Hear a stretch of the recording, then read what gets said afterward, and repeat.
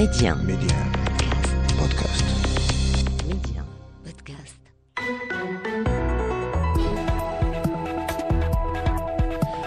أهلا بكم. تتسارع الأحداث في أوكرانيا منذ بدء العملية العسكرية الروسية. العملية الروسية مستمرة، يقابلها رد فعل أوكراني لافت على الأرض وسط تنديد غربي كبير بالخطوة الروسية مع فرض عقوبات على موسكو.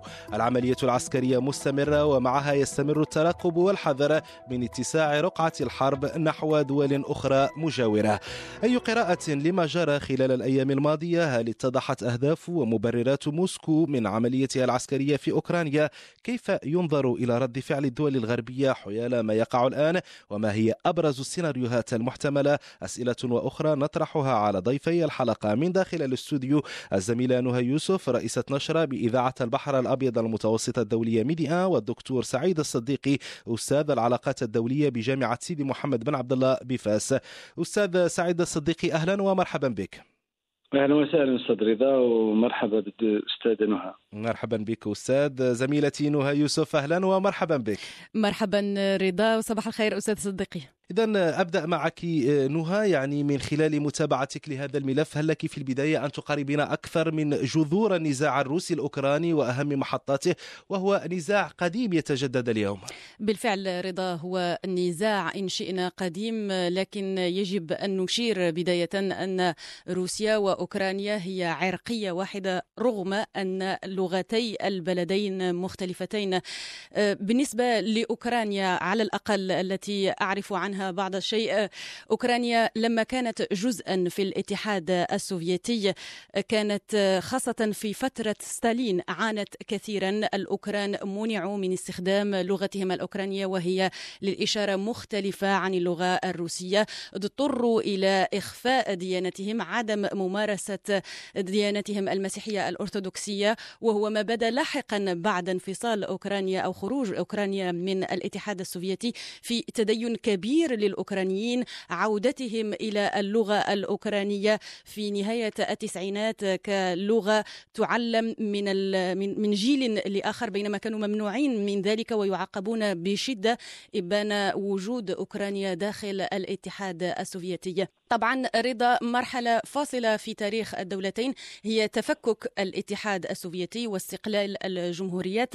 يعني في العام 91 يعني كانت روسيا، بيلاروسيا وأوكرانيا الدول التي دقت المسمار الأخير في نعش الاتحاد السوفيتي. بعد ذلك كان دائما هناك تقارب بين روسيا وبيلاروسيا، لكن أوكرانيا من حين لآخر كانت تتطلع إلى الغرب، وبدأت تتعزز هذه النزعة في السنوات الأخيرة من سنوات 2000، وهو أمر كان يزعج دائما الكرملين، لأن روسيا تجد دائما يعني من مخلفات الحرب الباردة كما نعرف وصراع الرعب والقوى الغربية مع روسيا. دائما روسيا تخشى من تمدد الغرب إلى حدودها، ونحن نعلم أن أوكرانيا هي الحدود المباشرة لروسيا بعد بولندا التي كانت أيضا من الجمهوريات السوفيتية السابقة، والآن هي عضو في حلف شمال الأطلسي وأيضا في الاتحاد الأوروبي. فهذا يعزز المخاوف الروسية من تمدد السطوة الغربية تجاه حدودها، وبالتالي كما حدث في بولندا نشرت مضادات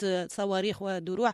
تخاف روسيا أن يكون الوضع مماثلا في أوكرانيا في حال انضمت إلى هذا الحلف. نعم. طيب دكتور سعيد الصديقي، على ضوء ما سبق، يعني برأيك لماذا اختارت روسيا وتحديدا الرئيس فلاديمير بوتين هذا مسار الحرب؟ ما هي برأيك مبررات وأهداف الروس من خلال هذه العملية العسكرية؟ أولا، بعيدا عن لغة الشيطنة التي أحيانا نسمعها، يعني أقول بأن ما نشهده اليوم في أوكرانيا هو صراع مصالح جد معقد.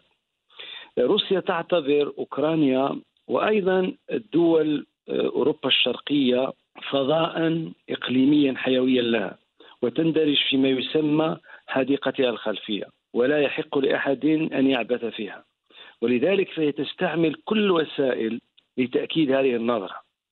الغرب لم يقدم ضمانات صريحة ومكتوبة لروسيا بعدم توسيع عضوية الحلف الأطلسي ليشمل ما تبقى من بلدان أوروبا الشرقية وعلى رأسها أوكرانيا وطبعا جورجيا. وضع روسيا في زاوية ضيقة وبدون خيارات، ووجد بوتين نفسه مضطرا ليحقق بقوة السلاح ما لم يحصل عليه خلال الأسابيع الماضية بالدبلوماسية والضغط. خلاصة جوابي هو أن روسيا تريد أن تكون أوكرانيا وباقي الدول هذا الشريط يعني جورجيا وغيرها حديقتها الخلفية خالية من وجود الحلف الأطلسي، وأن تكون محايدة. ولم يستطع بوتين أن يحقق ذلك كما قلت بالدبلوماسية والضغط، فلجأ إلى السيناريو الأسوأ. طبعا هذا ليس تبريرا للبلطجة الدولية، لكن هو تفسير للأسباب العميقة لهذه الأزمة التي يتحمل الغرب مسؤولية كبيرة في إيجاد مسببات الأزمة، وربما نعود إليها لاحقا. لكن سعي بوتين ليحقق بالقوة ما لم يستطع تحقيقه بالدبلوماسية والضغط دفع الغرب ليتوحد إزاء هذه الأزمة وطريقة التعامل معها لمواجهة روسيا.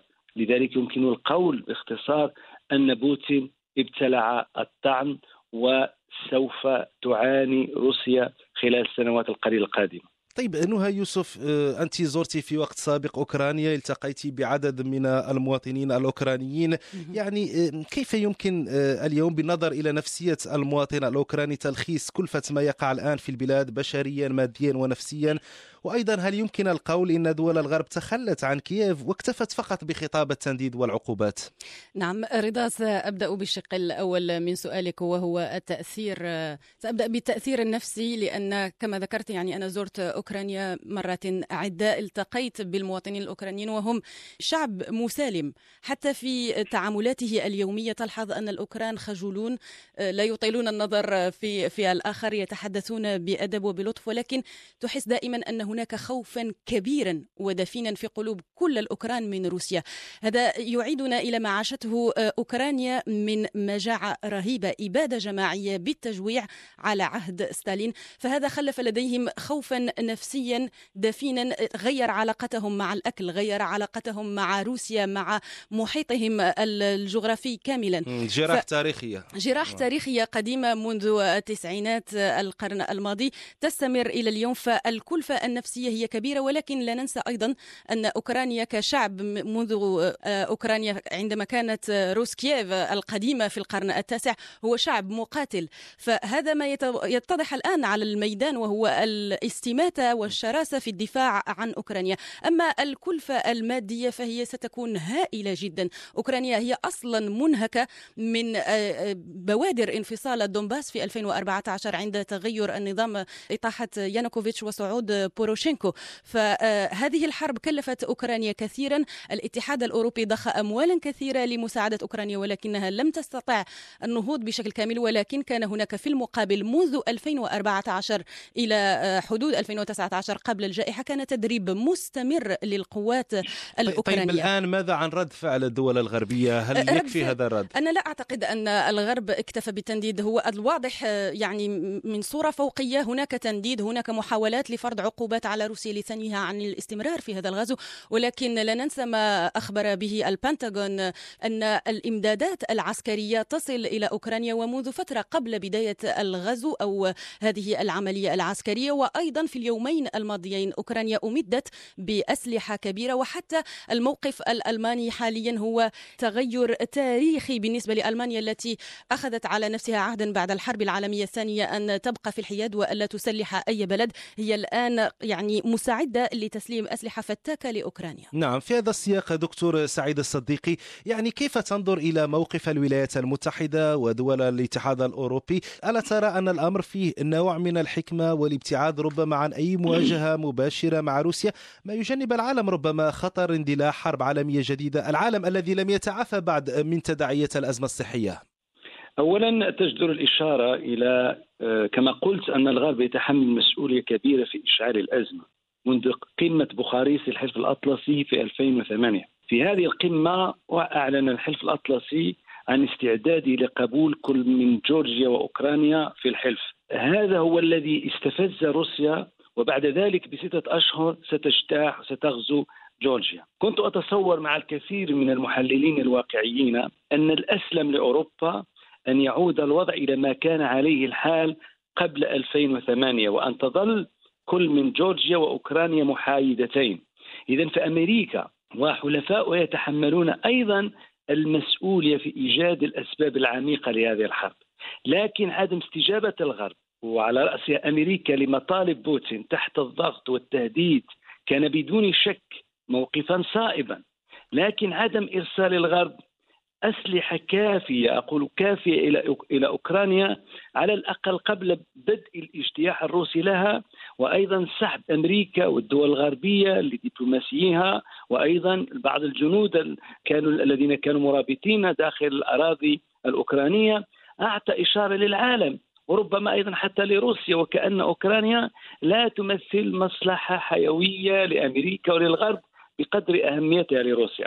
نحن هنا ليس أمام مواقف حكيمة أو أخلاقية، بل الطريقة الأنسب التي تنظر من خلالها كل دولة لإضعاف روسيا. كما قال بايدن البارحة، لا يمكن مواجهة روسيا عسكريا، لكنها ستدفع ثمنا باهظا جراء هذه الحرب.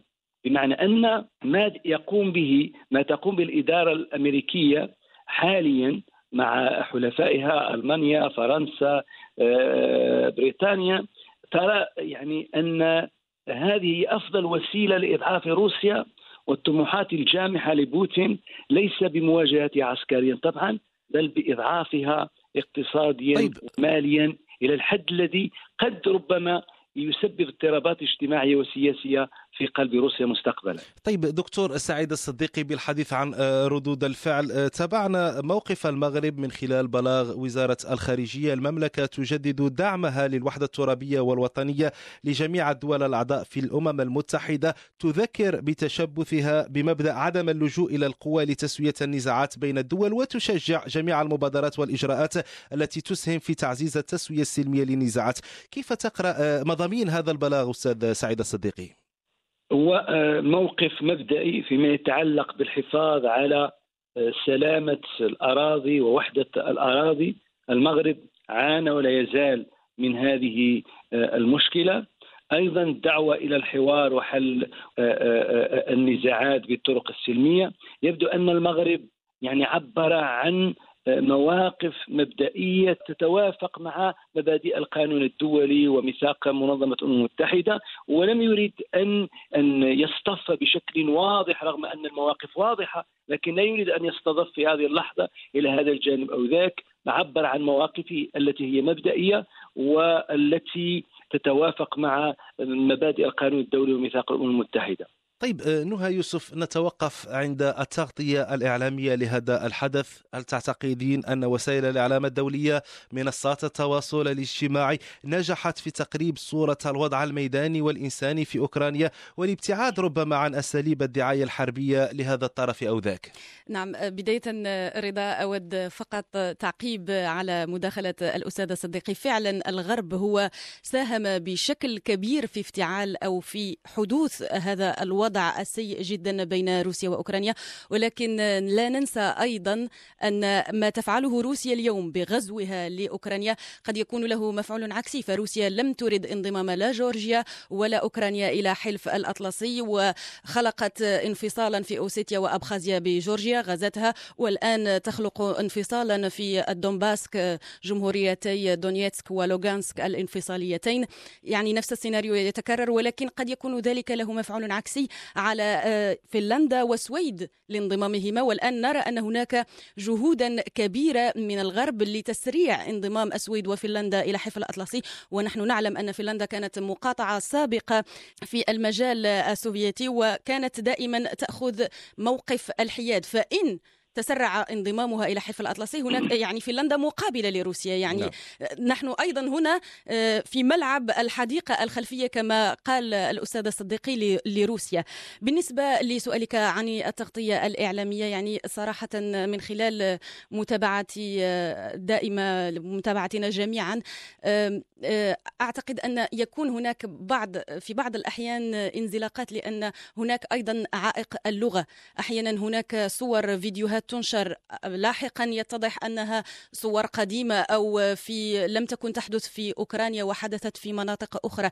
لا ننسى أيضا أن بطبيعة الثقافة السوفيتية هناك آلة دعائية خطيرة تعتمد عليها روسيا، وربما أيضا الجانب الأوكراني. نحن لا نصطف إلى أي جانب ضد الآخر، ولكن لا ننسى أن وسائل الدعاية من كلا الطرفين مستخدمة في هذه الحرب. ربما يكون كلا الطرفين سواء وزارة الدفاع الروسية أو وزارة الدفاع الأوكرانية أو المصالح الأخرى ربما مبالغة في أرقام عدد القتلى في والجرحى، أرقام الضحايا نعم. أو في مواقع الاستهداف وما إلى ذلك. نعم. طيب دكتور سعيد الصديقي، استمرار العملية العسكرية الروسية في أوكرانيا، ما الذي يعنيه ذلك اتساع رقعة هذه العملية، وما الذي سيتغير بعد هذه العملية العسكرية أو الحرب على مستوى موازين القوى في العالم؟ فيما يتعلق بالحرب، أظن بأن بوتين تفاجأ بصمود أوكرانيا حتى هذا الوقت. ربما كان يتوقع أن يحقق كل الأهداف بشكل سريع، ولذلك يبدو لي أن الحرب ستطول أكثر مما تصور بوتين إذا لم يتفق الطرفان طبعا على وقف إطلاق النار وبدء مفاوضات مباشرة، لأن هناك دعوات خلال الساعات الأخيرة. وبغض النظر فيما يتعلق بالتأثيرات على النظام الدولي، أرى بأنه بغض النظر عن النتائج السياسية أو السياسية الطرفية التي يمكن أن تحققها روسيا من هذه الحرب، فإن بنية النظام الدولي الحالي لن تشهد تغييرا مهما. أقصد هنا تراتبية القوة الدولية، لأن روسيا رغم قوتها العسكرية العظيمة فإنها قزم اقتصادي ومالي مقارنة مع الغرب، وستعاني روسيا كثيرا خلال السنوات القادمة. لا يمكن الدول الغربية أن تطمئن الآن لنوايا بوتين والأوليغارشية الروسية، وستسعى لإنهاكها وربما أيضا تفتيتها خلال السنوات القادمة. التنافس القادم أرى أن سيكون بين الصين وأمريكا، لأن الصين هي القوة الدولية الوحيدة التي يمكن أن تكون منافسا ندا لأمريكا. روسيا لا تملك مقومات القوى العظمى، يعني روسيا هي قوة كبيرة نعم، great power، لكنها ليست قوة عظمى super power، تفتقد إلى هذه المقومات، من بينها أنها ليست آمنة في جوارها الإقليمي. نقطة القوة روسيا حاليا هي هذا الاستعداد الكبير لرئيسها فلاديمير بوتين للمغامرة والمجازفة، لكن هذا لا يدين النتائج المتحققة من مثل هذه المغامرات، لا سيما في أوروبا. ربما من التحولات التي ستترتب عن هذه الحرب أن أمريكا ستراجع تراتبية المناطق المهمة لمصالحها الاستراتيجية، وستعيد الاهتمام من جديد بأوروبا بعدما صارت تحتل يعني خلال السنوات الماضية المرتبة الثالثة بعد شرق آسيا والخليج ضمن المناطق الأكثر أهمية خارج فضاء الغرب المتوسطي. إذا أتوقع أن تخفف أمريكا التركيز المفرط على الصين لدرجة أن أهملت باقي المناطق الجيوسياسية المهمة الأخرى مثل روسيا يعني وبشكل عام أوروبا. دليل على ذلك أن الدليل الاستراتيجي الأمن القومي الذي الأمريكي صدر السنة الماضية في شهر مارس يعني قبل سنة أعطى حيزا واسعا وكبيرا وناقش بإسهاب خطر الصيني، لكن لم يشير إلا بجمل محدودة إلى روسيا. لذلك أتوقع أن تعمل الإدارة الحالية على تصحيح هذا الخلل وتعطي أهمية أكثر لأوروبا حتى يتم تحييد أو احتواء الخطر الروسي. أما التأثير على النظام الدولي فلا أتوقع أن روسيا ستكون لها يعني دور قيادي خلال السنوات القادمة. طيب نهى يوسف، دكتور سعيد صديقي أشار إلى نقطة المحادثات بين موسكو وكييف. هل هناك مجال الآن للتفاوض بين الجانبين، ولماذا يرفض الجانب الأوكراني التفاوض على أراضي بيلاروسيا؟ يعني الواضح أن أوكرانيا ترفض التفاوض على أراضي بيلاروسيا، لأن بيلاروسيا هي التي سهلت الدخول البري لأوكرانيا من شمالها. يعني العديد من الآليات العسكرية التي رأيناها لاحقا في كييف والعديد من الجنود الذين تصفهم أوكرانيا بالطابور الخامس أو بالمخربين نفذوا إلى العاصمة من الحدود الشمالية مع بيلاروسيا.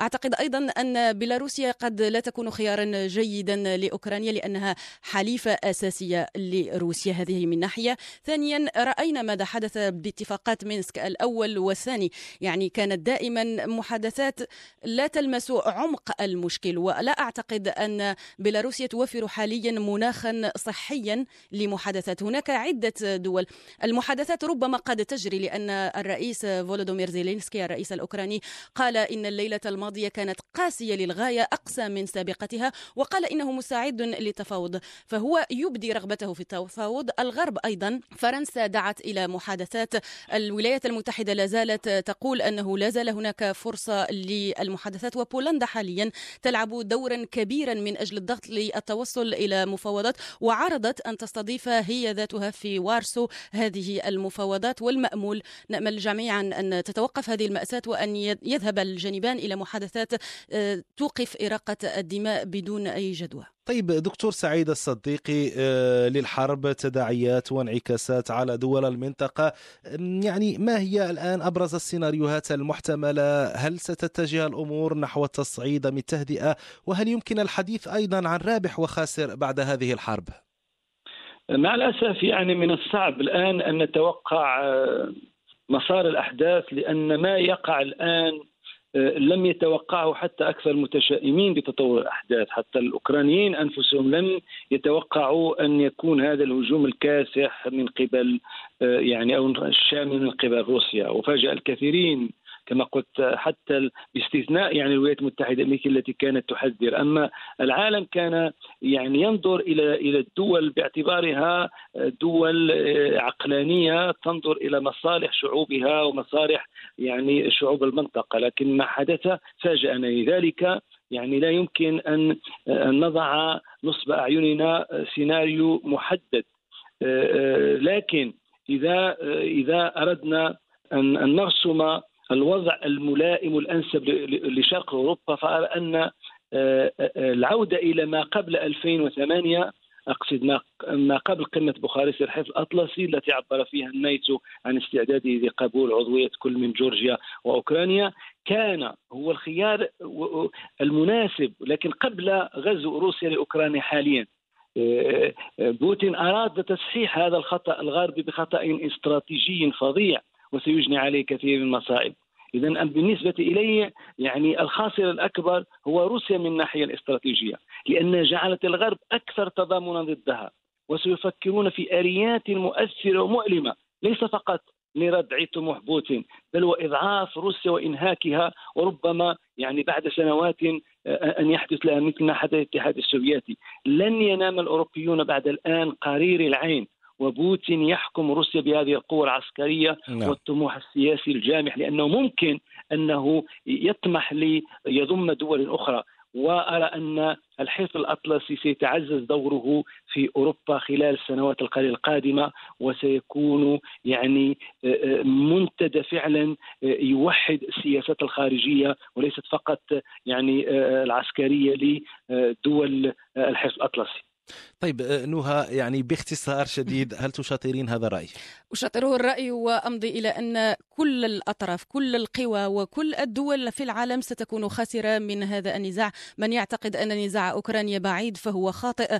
أوكرانيا هي سلة خبز أوروبا، وهي خامس أكبر مصدر للقمح في العالم. روسيا هي أكبر مصدر للقمح في العالم، ولا ننسى أيضا أن روسيا مصدرة لعدة معادن تدخل في الصناعات الأساسية لكل شيء، خاصة الألومنيوم والنيكل. فحتى ربة البيت التي ستحاول أن تشتري أدوات منزلية سيكون سعرها مرتفعا من الآن فصاعدا، لأن قطع روسيا عن الصادرات أو التصدير سيكون له تداعيات خطيرة، خاصة أيضا منطقة الشرق الأوسط التي تعتمد بشكل كبير على القمح الروسي والأوكراني. مثلا مصر هي أكبر مستورد للقمح في العالم، مخزونها يكفي فقط إلى غاية الصيف المقبل، ستعتمد على محاصيلها. ولكن ماذا بعد؟ منطقة المغرب العربي، لبنان أيضا ليس لديها مخزون استراتيجي.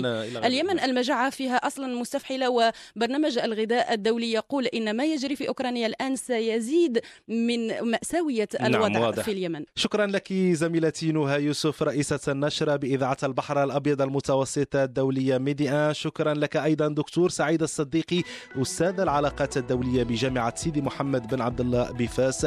شكرا لكل من تابعنا. يمكنكم كالعادة كالعادة إعادة الاستماع لهذه الحلقة وجميع الحلقات السابقة من المشهد السياسي عبر منصة ميديا بودكاست. المشهد السياسي متوفر أيضا على تطبيقات البودكاست المعروفة. إلى اللقاء.